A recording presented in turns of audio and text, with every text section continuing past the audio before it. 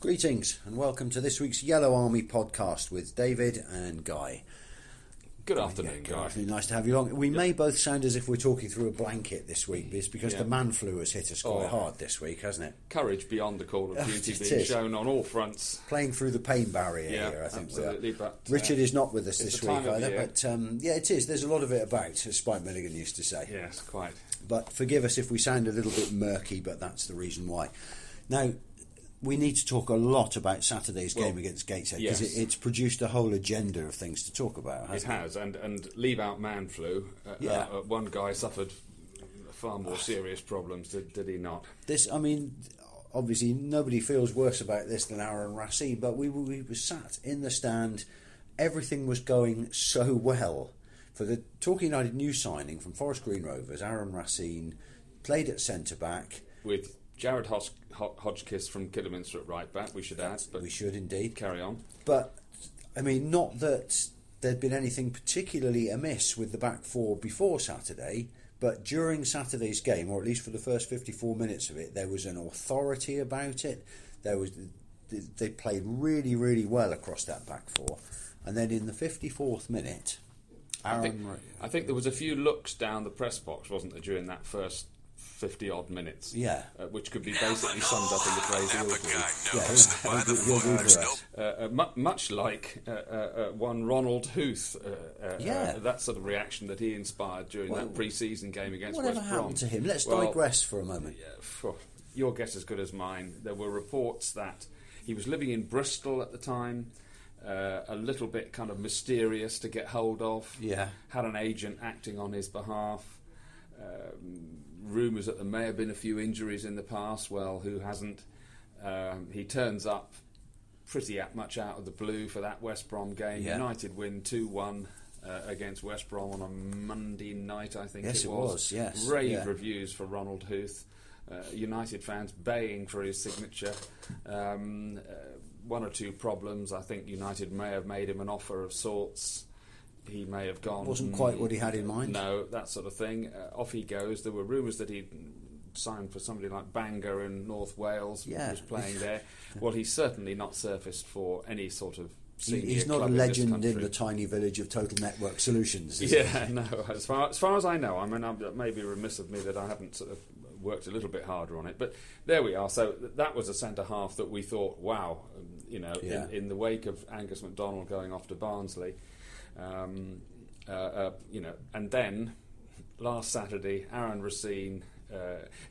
You're right. It wasn't that people like Ben Gehring and Giancarlo Galifuoco and one or two other lads who played at right centre back were total disasters. The reason why Kevin Nicholson got Racine, and he'd worked quite hard to get him as well, hadn't he? Hodgkiss in. Was not just because what they could do with their feet and their heads, it was what was between their ears. And we, almost from the first whistle, you could hear both of them. And that was exactly part of the package that Nicholson was going for. And then, he goes in for this tackle, the winger cuts in, his leg gives way from under him, and then the winger lands on top of him, and that compounds the problem. And both sets of cruciate ligaments have been ruptured, and it is a long injury. Apart from anything else on a particular, which is, you imagine for him, this is going to take a year out of his career. I'm not an expert in this, as you will readily know.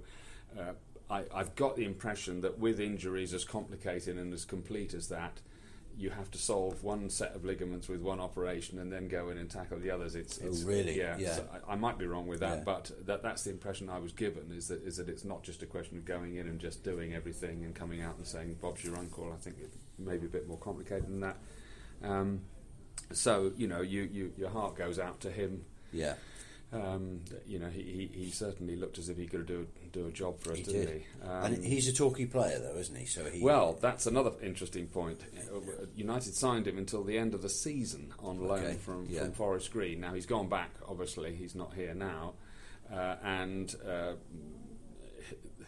various United officials were looking at me with eyebrows raised on Saturday night as to, how does that work? Technically speaking, United are have agreed to cover his wages between now and the end of the season.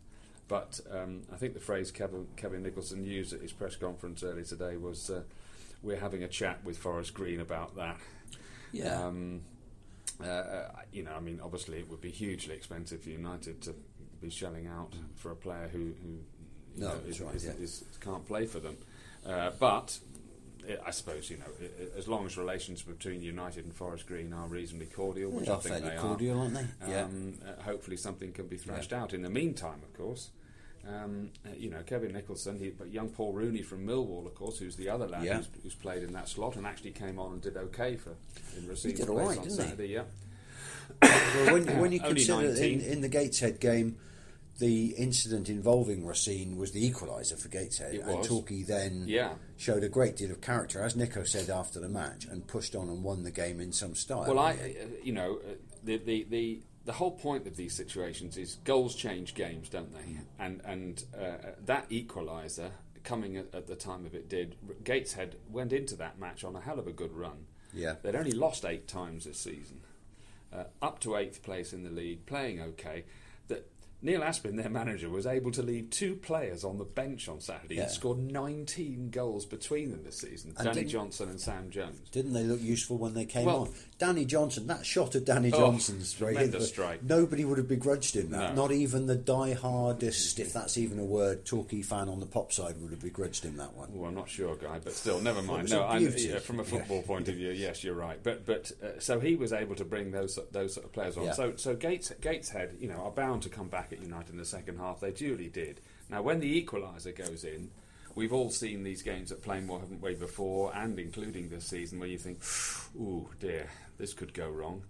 United, within 5 minutes of conceding the equaliser, regained the lead, and I think that was crucial to the outcome of the match. And have you spoken to Paul Rooney or Dan Sparks? Whose goal is that? I've spoken to both of them, and Paul Rooney is adamant that he got a touch on it. Fair enough. Yeah. The old corridor of uncertainty free kick, in swinger from the right, keeper can't come, defenders don't know what to do with it, and Rooney got in, and it was 2-1. So it's Rooney's goal. Oh yes. Okay. And that, I think, was crucial to the obviously it was to the outcome of the match. Then of course you get an absolute barrage from Gateshead for the next 20-25 minutes. They hit the bar, they hit the post through Johnson's tremendous shot, and in between those 2 incidents, Brendan Moore made an absolutely astonishing save with his legs. Still not quite sure how much he knew about it, but he threw himself he threw himself in the direction of the ball, and the shot appears to hit his knee and go up over the bar when you think, well, it's in. Yeah. I thought United hung in there pretty well in those circumstances. They worked hard, they kept going. Williams on his own up front kept chasing, which of course is the one thing that Kevin Nicholson has been sort of querying about him since the start of the season. I thought Sean McGinty was tremendous at centre-back on Saturday. There was one moment late in the game where there was a cross came in, and he was running across his own penalty area, and the ball is there to be won, and there's a forward coming in, and a centre-half has to put his head there, knowing there's a good chance he's going to take one, and McGinty did, and cleared the header out, and then there was 6 minutes of stoppage time, which was quite right. Because didn't think the referee had a great game on Saturday, Craig Hicks, but still, no one could have argued with the 6 minutes of stoppage time. And then Brett Williams comes up with that great finish, 3-1. And on paper, it looks a great win. It was a great result for United. Kevin Nicholson has since admitted, both after the game and he was saying again today, he said, "Look, we did not play great last Saturday." But we are in February. Yeah, February now. It is the time of year. It's been hammering down for most of the week. The pitches are not like they are in August, and this is a time of year for getting stuck in. And giving as little away as possible. Now they did that last Saturday. They'll have to do it again. And they'll have to do it again. Not just this weekend, but over the next few weekends. Okay, just to tidy up some of the loose ends then.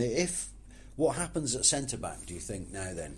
Well, I'm sure Giancarlo no Galifuoco looks as if he's favourite to come in on Saturday. That's quite a big ask in itself because he hasn't played since picking up a knee ligament injury and sort of recovering from it. And obviously centre-half is quite a demanding position. Yeah. You can't sort of if and but there. Because Ben Gehring is out on loan. He's out on loan and won't be recalled. No. Mainly because you can't recall somebody. He's only went out last week. Yeah. In other words, there isn't a 24-hour recall clause. So you've got him. The other alternatives would be a man Verma possibly playing centre back. Although I don't think he really enjoys that role. No. He's played right back as well. Nathaniel Rotona can play. He has played in there, hasn't he? We've seen him play in there before. That raises another interesting point, and we obviously ran it past Kevin Nicholson this week. You are keeping yourself in Nick, Kevin, aren't you? And he said, I absolutely am, because if Nathaniel Rotona, either during the course of a game or in any other circumstance, has to go inside, then Nicholson is the only sort of specialist left back left. If that's the right phrase. He would love that on a paddy field at Bromley on Saturday. Yeah, sure. Yeah, at least for half an hour, perhaps. Yeah. But in the meantime, he's gone back to the list that produced Racine, and he's trying very hard to bring somebody in. And I think, from what I understand, of course we keep going off on tangents. In the meantime, we've all been hoping he's going to sign a centre forward. We've kind of forgotten that. We've sort of forgotten that in all of this. There's no immediate signs of that happening. Sean Howard is out of the equation at the moment with a family bereavement, very upsetting for him. And he's, apart from anything else, his wife's just about to give birth to their second child as well, so I think he'll be out of it this weekend. Yeah.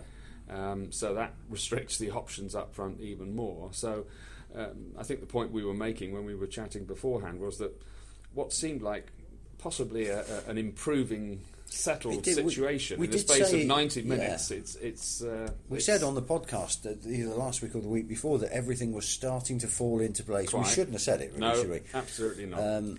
But now, all of a sudden, there's plenty of question marks. But one major plus I thought from Saturday's game was that it's the first chance the home fans had to see Luke Young back in action since he was injured up at Tranmere. Yes. And what a difference he made in the midfield simply through his work rate. Again, we're not saying that it was all doom and gloom before he was in there, but to put Luke Young, a player of that quality, back into that midfield made a massive difference. Yes, and you know, I've done a piece that'll be on my website shortly on with Brett Williams, and he's saying that when you're playing on your own up front, it's crucial to have somebody supporting you from midfield that knows what he's doing.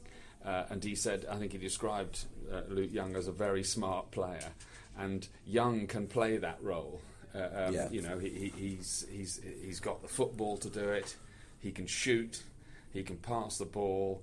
All right, he might not be Usain Bolt, but he can get around the pitch. He's quick, though, isn't he? He gets in the faces of defenders. He gets his tackles in. And he'll just, in other words, if you're the opposing manager and you're looking at the Torquay team, you have to go, Luke Young attacking midfield, supporting a striker. We've got to make sure we don't leave him on his own too often.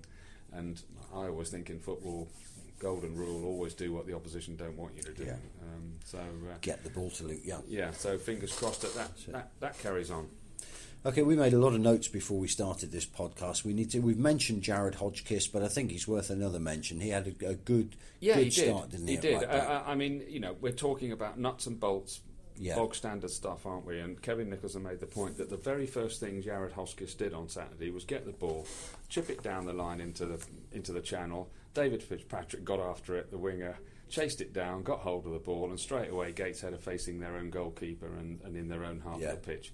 And Hodgkiss, I think, accompanied the pass with an instruction. You know, yes, I thought I heard that. Yeah. And you know, this is what proper football's about, isn't it? And you could certainly hear him most of Saturday afternoon, couldn't you? And that's a big part of why Nicholson got him and Racine in.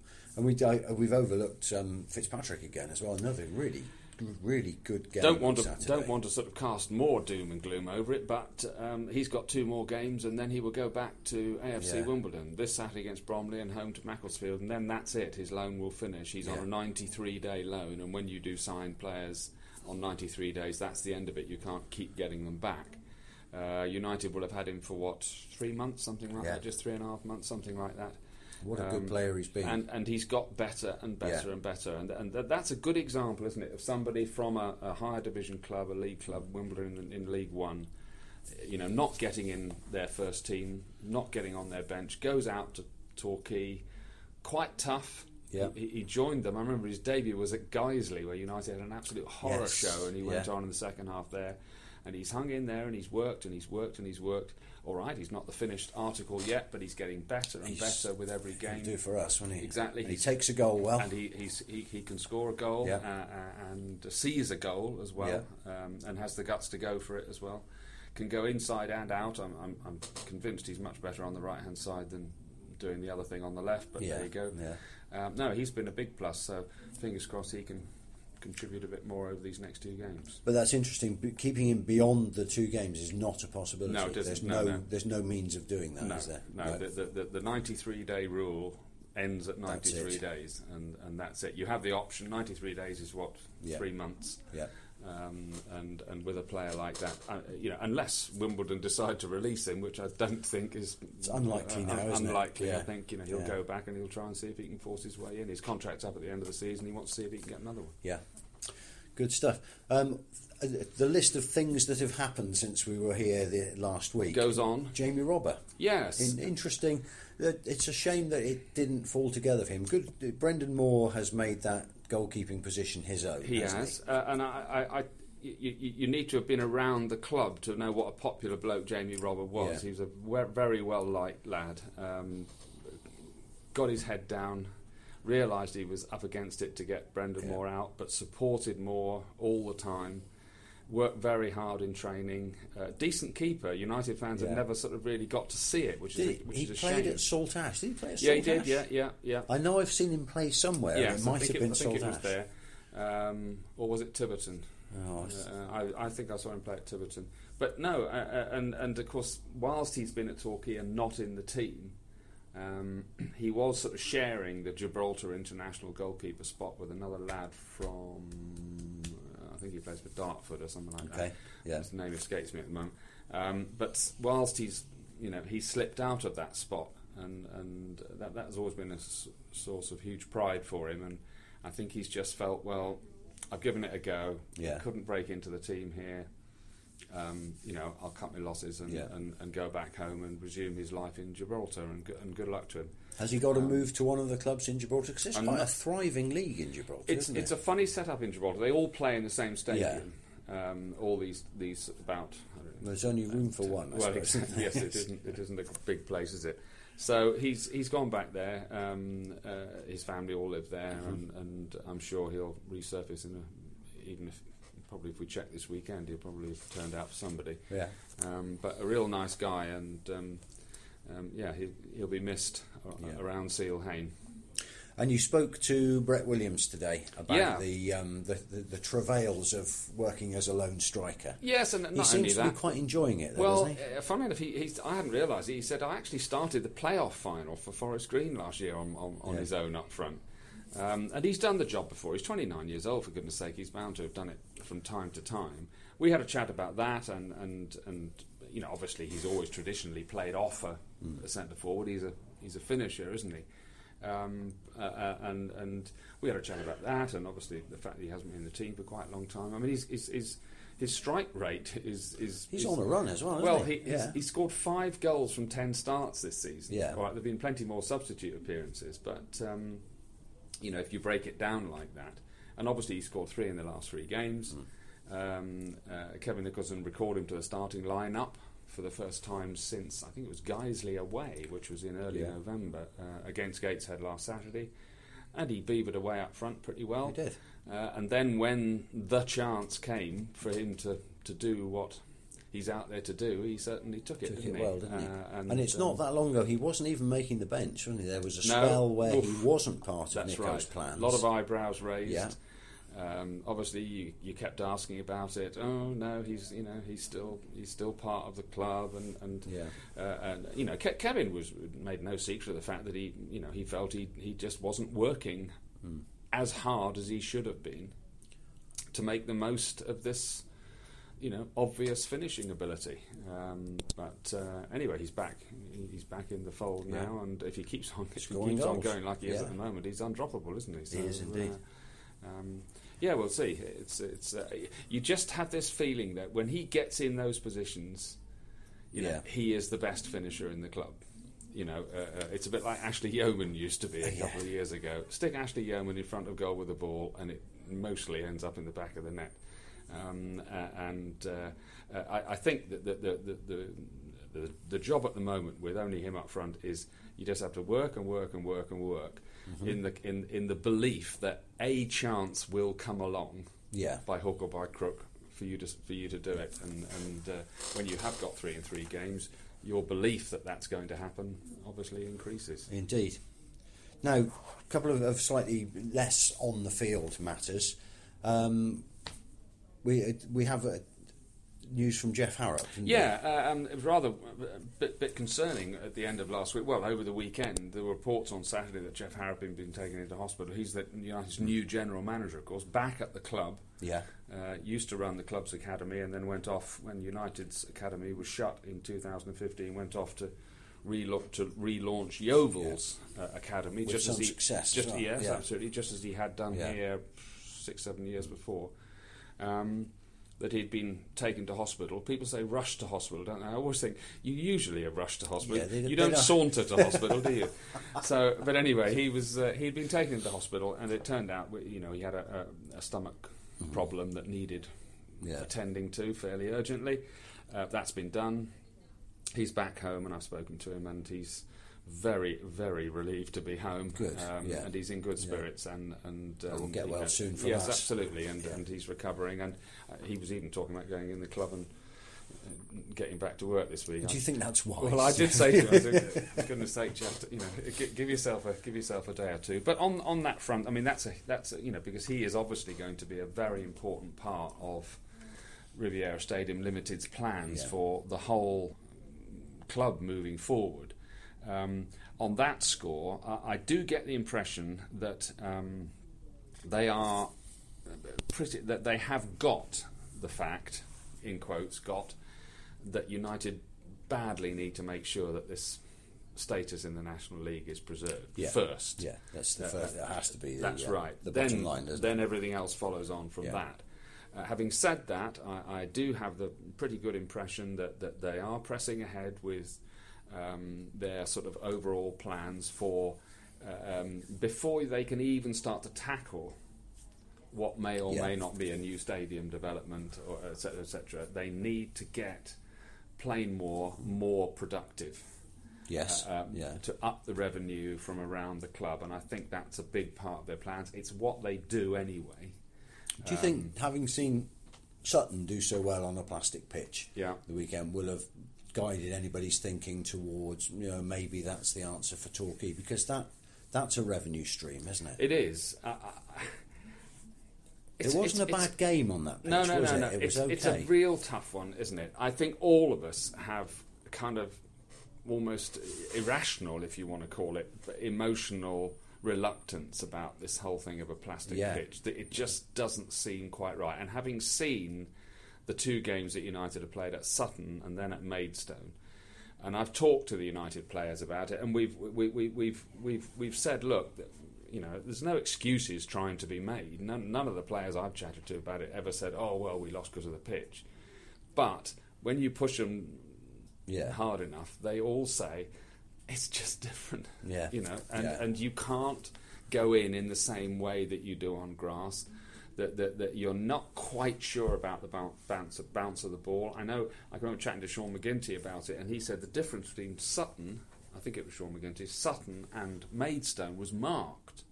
Really? Yeah. Sutton's pitch was much softer than Maidstone. Yeah. Now these are 2 3G pitches. They should be pretty much the same. There you are. Yeah. But maybe one is older than another. I think Sutton's might be older than Maidstone's. That sort of thing. All these things are factored in. So it is difficult. The crazy thing is that everybody assumed that these artificial pitches at Sutton and Maidstone would be a huge advantage to the home teams. Well, Sutton's hasn't been bad, but Maidstone, before they beat United up there 10 days ago, had the worst home record in the division.